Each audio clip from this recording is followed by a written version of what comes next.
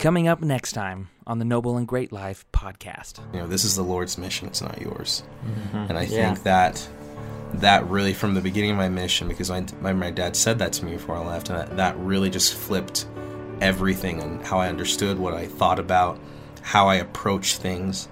And it changed my life completely. How do you sum up two of the best years of your whole life? That's such a good question. As a man, as a person, as a follower of Jesus Christ, I mean, the mission shapes your understanding of everything, I would say the way I pray today is because of what you taught me in the mission. And that has stuck with me forever. Just ever since, dude.